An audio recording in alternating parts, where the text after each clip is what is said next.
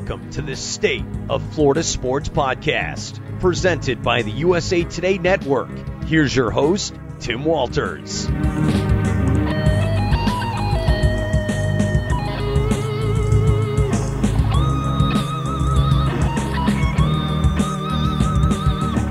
Over the past 5 years, the Florida-Georgia rivalry game has been barely one-sided. Georgia is 4-1 and averages almost 33 points per game over that 5-year span, while Florida averaged just 12 points across the 4 losses. The Gators did score 44 points in their lone win in 2020. The way things are looking right now, the 2022 edition of this rivalry could be heavily in the Bulldogs' favor.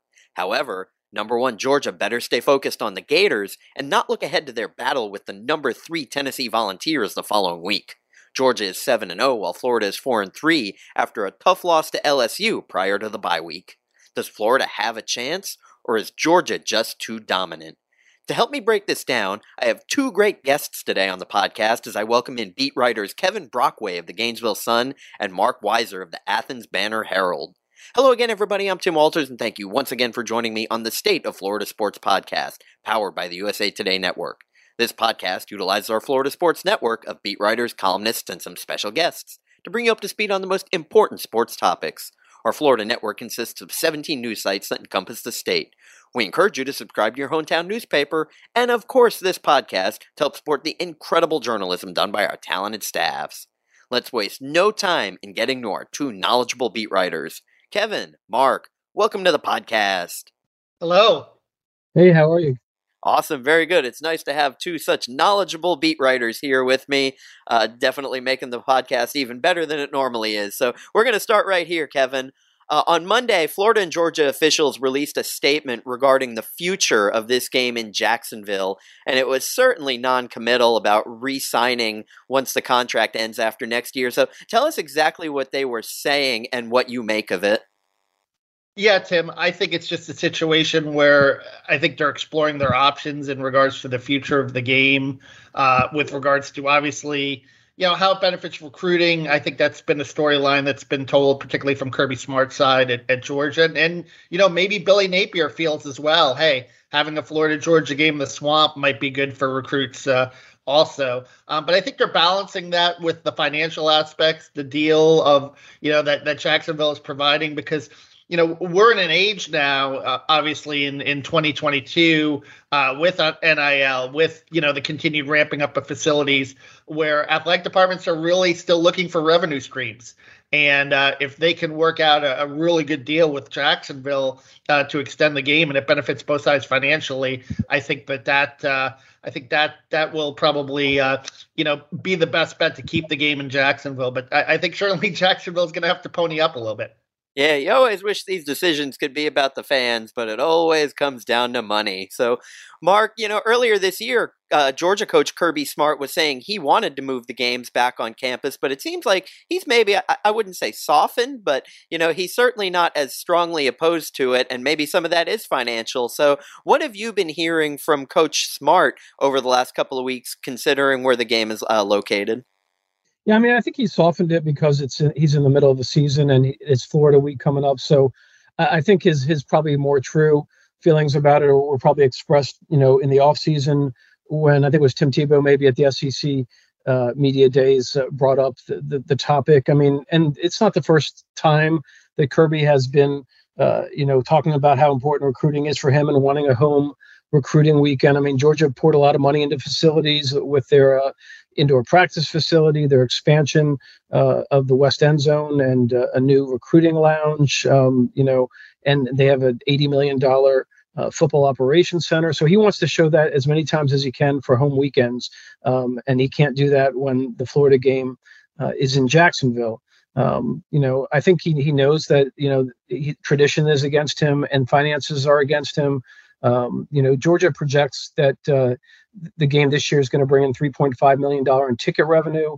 That's $7 million every 2 years, while a home game in the SEC brings them $4.9 million every 2 years. So, there's a distinct advantage financially for Georgia to keep it there. But Kirby Smart's pretty persuasive, and he's winning a lot of games. So I think what he has to say will be weighed in as much as anything. Yeah, and you mentioned the tradition. I mean, this game's essentially been played here every year since 1933, aside from the 2 years where they were prepping the stadium to become the home of the Jaguars in the 90s. So, Kevin, how bad or disappointing would it be if they move this game back onto the campuses? Because I think the fans kind of like that unique experience.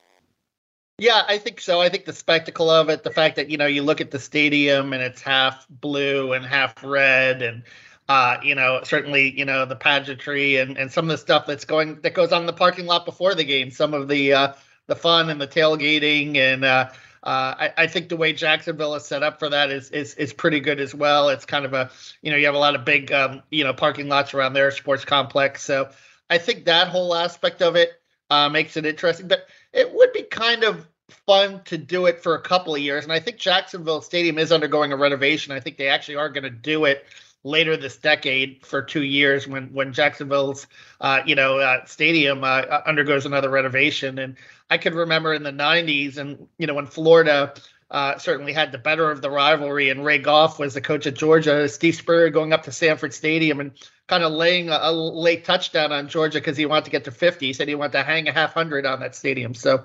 it would be interesting again to see at least one game in the Swamp with Georgia and one game, and maybe they could work out a way they could rotate it. But that would I would be curious to see that. Yeah, and as you mentioned, right now the Jaguars are looking to renovate TIAA Bank Field. They're hoping to get something in the neighborhood of $800 million to do that. They say that the stadium itself is structurally sound, but there has to be a lot that goes into it, including adding some shade, adding some amenities, because it really is an older ballpark and you really do fry when you're at a game there. So there's that. But, I remember being a fan. I'm a Gator grad, and I went up there 4 years in a row in the late 90s into the early 2000s. And it has that special feel, and, you're off campus, you're mingling with the other team's fans, and, it's that neutral site. But, I also think a lot of this probably has to do with the expansion in the SEC. So, Mark, we're going to be getting Texas and Oklahoma in the SEC. Does it become harder to schedule 8 or if they expand to 9 conference games? Where are the hurdles there too? Well, I think, from Georgia's perspective, that would at least provide better quality opponents in the SEC schedule at home. It seems like, the last couple of years when the schedule, is looked at in the offseason, it looks pretty unattractive. And then Georgia had a game scheduled home and home with Oklahoma that was wiped out because Oklahoma's coming into the SEC. So Georgia replaced it with, I think it was Ball State in September next year. And nobody's excited about that, even if Georgia was going to Oklahoma next season. So, if you have more rotation, if you can have an LSU, a Texas A&M, some of the other teams from the West that you don't see that often in Athens, come to Sanford Stadium, season ticket holders know that, Florida's not coming here now. At least we have better opponents on our home schedule. But I do think what you guys mentioned about the stadium renovation certainly provides an opportunity to get these games on campus. I don't know the details of them. I'm not in the weeds on that. So if that would displace the game, certainly the other option then would be, do you want to have Jacksonville as part of a rotation with the home and home sites, which I'm sure will be part of the discussions as these schools try to, get more money in their coffers.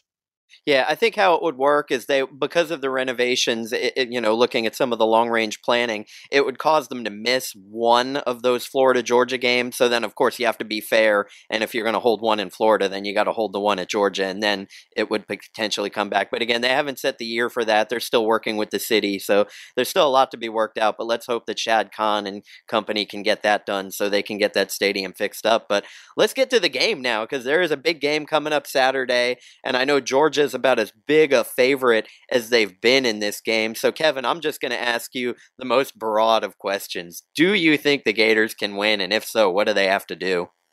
Well, I think the only way the Gators can win is if Georgia doesn't show up. It's going to be, the talent gap is large, and it amazes me how they've reloaded this year, Georgia has. And listen, Georgia did have a scare against Missouri, and they didn't play great against Kent State. But you look overall, the average margin of victory, I think, is 32 points. And I think for Florida, It's just going to be a long uphill climb, and certainly there are a lot of deficiencies or a lot of problems on the defensive side of the ball for Florida. And, the offense certainly has been inconsistent as well. They've managed to establish a pretty good running game, but, Anthony Richardson has been up and down in his consistency and how he's passing the ball. But I think it would take a really special day for Anthony Richardson for that to happen.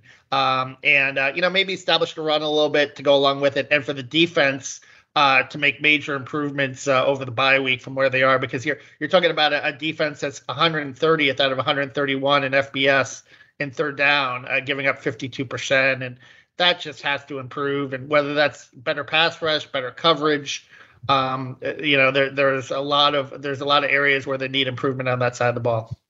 Yeah, and Mark, there probably wasn't a lot of Florida fans who were watching that Missouri-Georgia game, but what were the things that Missouri did well against Georgia? And, are those things that Florida can learn against and try and use?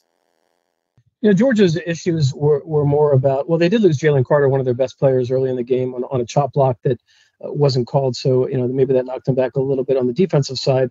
But Georgia, it was a matter of their red zone efficiency was an issue, which it has been hot and cold this year. They're now on a roll again against Auburn and Vanderbilt, where they got it going again. But if Georgia's kicking field goals instead of punching it in for touchdowns, and the other team is making some plays, it became interesting.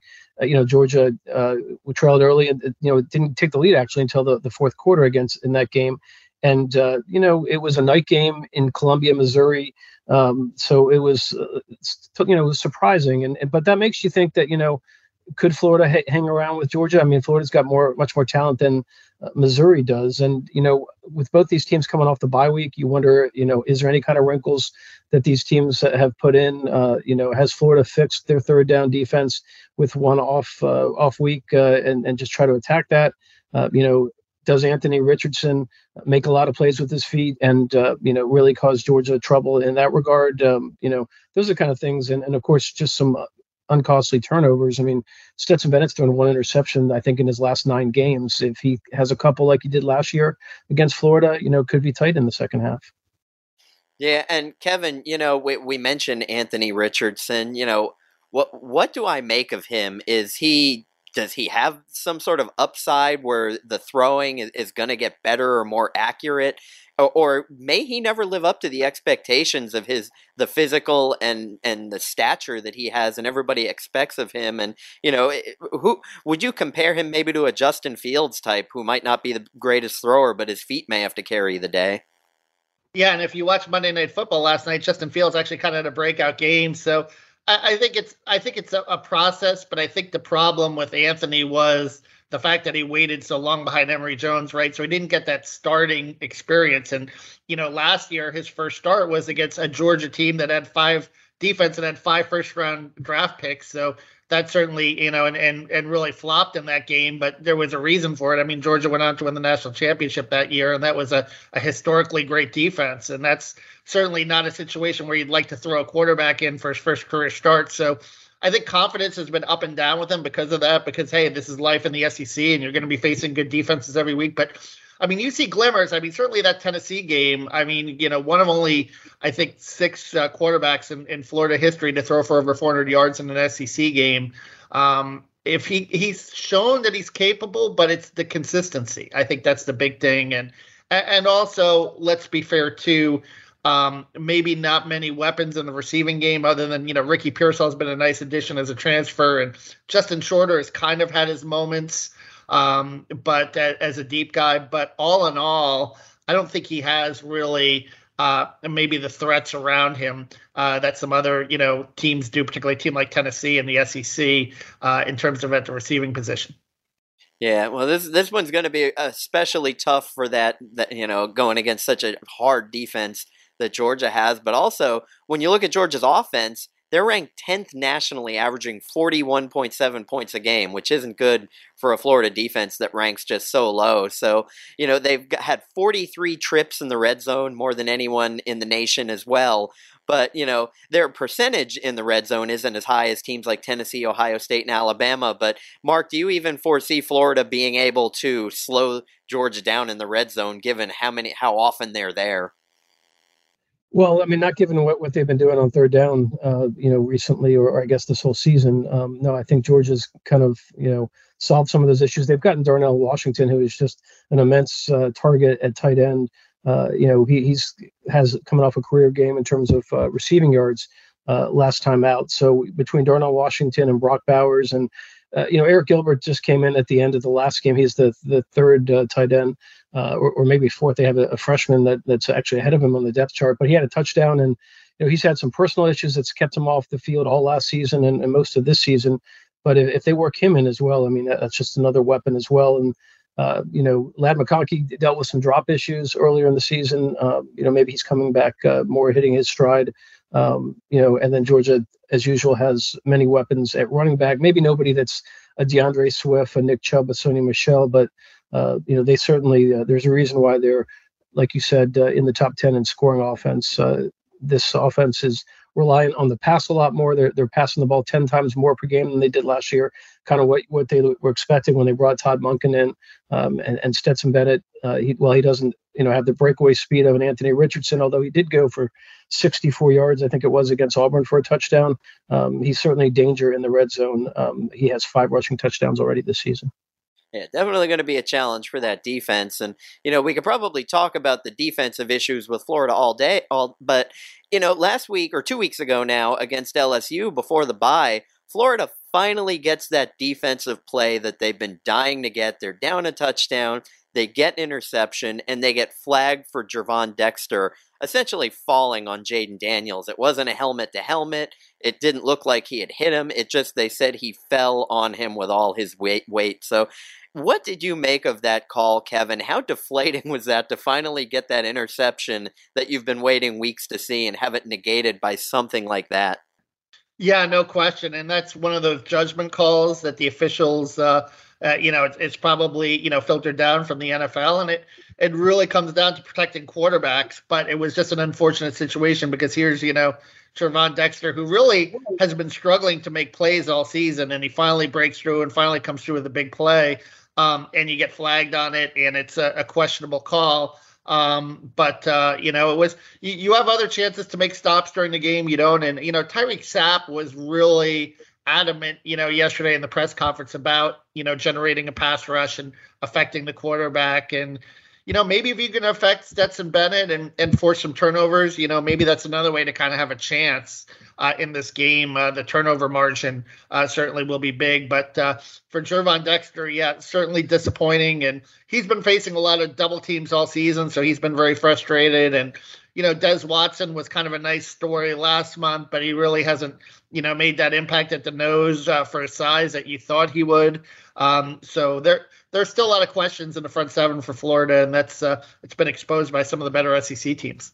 And it makes you wonder if that call would have been made had that game not been played just days after the Tua injury. So a lot of things go into that, but it was really disappointing. But, Mark, when you look at this Bulldogs team, loaded with 4- and 5-star players, has there been anybody who's been a breakout player or a surprise that maybe wasn't supposed to be playing as well as they have right now? Because Georgia so loaded with talent, but, is there anybody that maybe has come from out of nowhere, so to speak? Well, I wouldn't use the term from out of nowhere for these guys because so many of them are, chronicled and hyped up in the recruiting process. So if the fan base knows who these guys are, but, Malachi Starks came in as a 5-star safety, but because Georgia has so many 5-star guys, he might have been like one of 5 or 6 in this class. You didn't really hear tons of buzz about him in the spring, but he certainly has been an impactful guy in the secondary. Started by the second game and has a couple of interceptions. And, the most impressive play for him, we talked about that Missouri game. They had a guy, on the way to the end zone, and Starks ran him down at I think it was like the 2 or the 1 yard line. Georgia's defense held from there, forced a field goal. And, that's the kind of play for a freshman that really can win over a locker room, knowing a guy's given that kind of effort, not giving up on a play. And, the Georgia wins a tight game on the road. You can look at that play as one of the ones that may have been the difference between a win and a loss. Yeah, boy, I think they have as many 5-star players in their secondary more than most teams have 5-star players on their entire 90-person roster. So that's just incredible to hear how many 5-stars they have. So now it's your turn, guys. I'm going to turn it over to you for each one of you to ask the other a question that they may want to know about the team, the game, the coaches, whatever it may be. So Kevin, you're up first. What would you like to ask Marc about the Georgia Bulldogs? Marc, I'm just curious about how this program reloaded. I mean, you're talking about you lost 15 guys to the NFL draft, I think 9 in the first 3 rounds. How much does that speak to Kirby's just overall recruiting and the talent on top of talent? And is the depth still there, you think, on this roster for years to come? Let me answer the part about the depth question. I mean, I think at most positions it's there, week in, week out, season in, season out. But, you do notice A.D. Mitchell, Georgia's kind of biggest deep threat. He's only played a couple of games this season, had a high ankle sprain early in the season. I think it was week 2. And he came back for about 3 snaps, I think it was, against Auburn, and then sat out the Vanderbilt game. Obviously had the bye week, and we'll see. It didn't sound that great yesterday about whether he'd return for Florida. They might be wanting to keep these guys as fresh as possible for a little game against Tennessee the week after. But that's a position that Georgia hasn't recruited quite as well.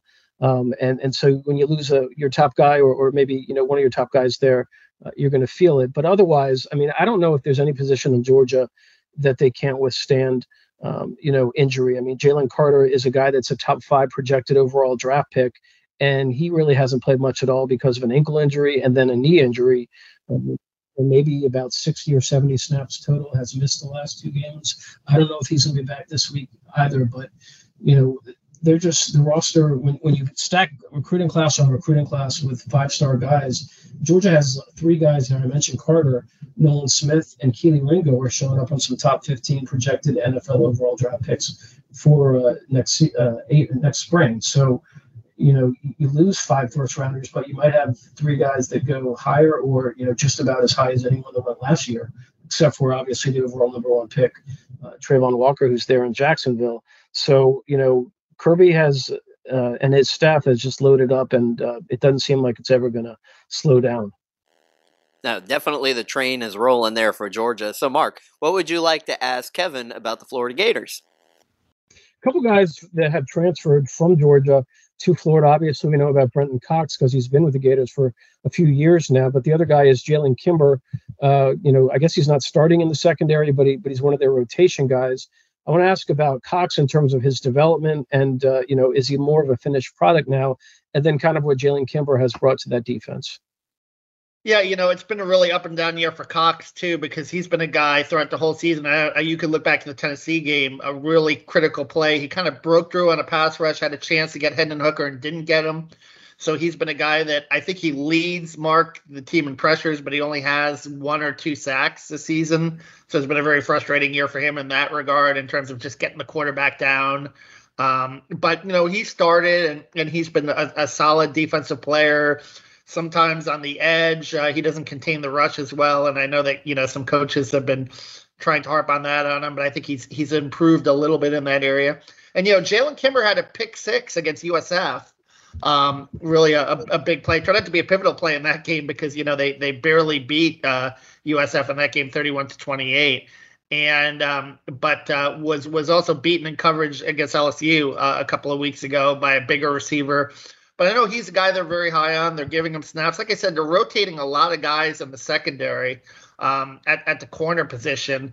Jaden Hill came back a couple of weeks ago from injury and, looked really good against Missouri. Had a pick 6, had 2 interceptions, another interception in the red zone. And then he kind of struggled against LSU. So there's just some inconsistency there in coverage and, trying to figure out whether it's scheme. They play a little soft off the receivers a little bit, a lot of kind of zone and quarters coverage. Not necessarily as much man-to-man as I think some Florida fans would like to see. But that's kind of where they are in the secondary right now. All right. Good job, guys. I appreciate that. Great questions. And, Marc, when you were giving your answer, it kind of made me think of one other thing. And, Georgia does have Tennessee the following week. Could that factor into the Gator game, or do you not believe in the look-ahead theory that, they could be looking past one opponent to another? Well, I think if they didn't have the bye week, it might have been more of a factor. But I think they've had a chance to kind of, what they're doing is getting ready for this stretch of 5 games coming up, which includes Kentucky, which is obviously playing better, after losing to South Carolina, getting their quarterback back. Mississippi State's kind of gone on the downturn, but that's a game in Starkville for Georgia. But Tennessee, when you have them beating Alabama, which always has Georgia's attention, this is going to be a huge game next week. And I think there is a sort of, could you have a looking past Florida, but, it's the Gators, it's the game in Jacksonville. And I don't think Kirby Smart will let any Georgia player kind of overlook, he'll get somebody else out there if he doesn't think somebody's engaged like they need to be. Now, I don't think the 22.5 point spread helps Georgia, keep their attention. But, I think there's going to be a sense of relief if they can, get a convincing win over Florida, then turn their attention pretty fast to Tennessee. All right, now it's prediction time, guys. Kevin, what do you think the final score will be? I will say Georgia 31, Florida 13. I think that Georgia's defense, still with its talent, is going to be too much for Florida, and Georgia will find a way to make plays, particularly on third down, where Florida's had a weakness all season. All right, Mark, do you think they cover? I've picked Georgia the last few weeks to cover, and they've done well in that regard, but then they burned me several weeks before that when I was doing that as well. I think Georgia's winning by 3 touchdowns. I don't think they're going to cover. I don't have much conviction in that, but I do think, I think they're going to get Florida's best effort. And, Florida has, they haven't done well against ranked opponents, obviously, since the Utah game, but they've kept it relatively close, right? Against Kentucky, it was a 10-point loss. Tennessee was a 5-point loss. And then LSU wasn't ranked, but I guess they're ranked now, and that was also a 10-point loss. So I think Florida keeps it, within striking distance, but not really. Really, Georgia doesn't feel like they're about to, lose the game or anything. But I think about 21 sounds right. And, I think Richardson and the turnovers could be kind of X factors that could keep it closer. Yeah, I usually see it with Florida hanging around for about a half, but then that defense gets worn out in the second half. They have a lot of 3-and-outs, a lot of punting. So, yeah, I think Georgia wins this one pretty big. So, guys, I just want to real quick, before I let you go, get your social media handles. Kevin, if people want to follow along with you or find all your great work, where can they follow along? Yeah, at Kevin Brockway, G1. And Mark? It's at Marc Weiszer, MarcWeiser on Twitter. All right, sounds good. And to find all of their great reporting on the Gators, go to Gainesville.com. And for the Georgia Bulldogs, go to the Athens Banner-Herald at onlineathens.com. Fellows, this has been a great discussion. Follow along this Saturday. The game kicks off at 3:30 p.m. Kevin, Mark, I appreciate you being here. Good to be here. All right, thank you. All right, and that's going to do it for this episode of the State of Florida Sports Podcast. I'm Tim Walters. And to quote Georgia head coach Kirby Smart, when you talk about the SEC, you never get a chance to rest. After Florida, he sees Tennessee, so he definitely won't rest much over the next 2 weeks. Thanks again, and join us next time.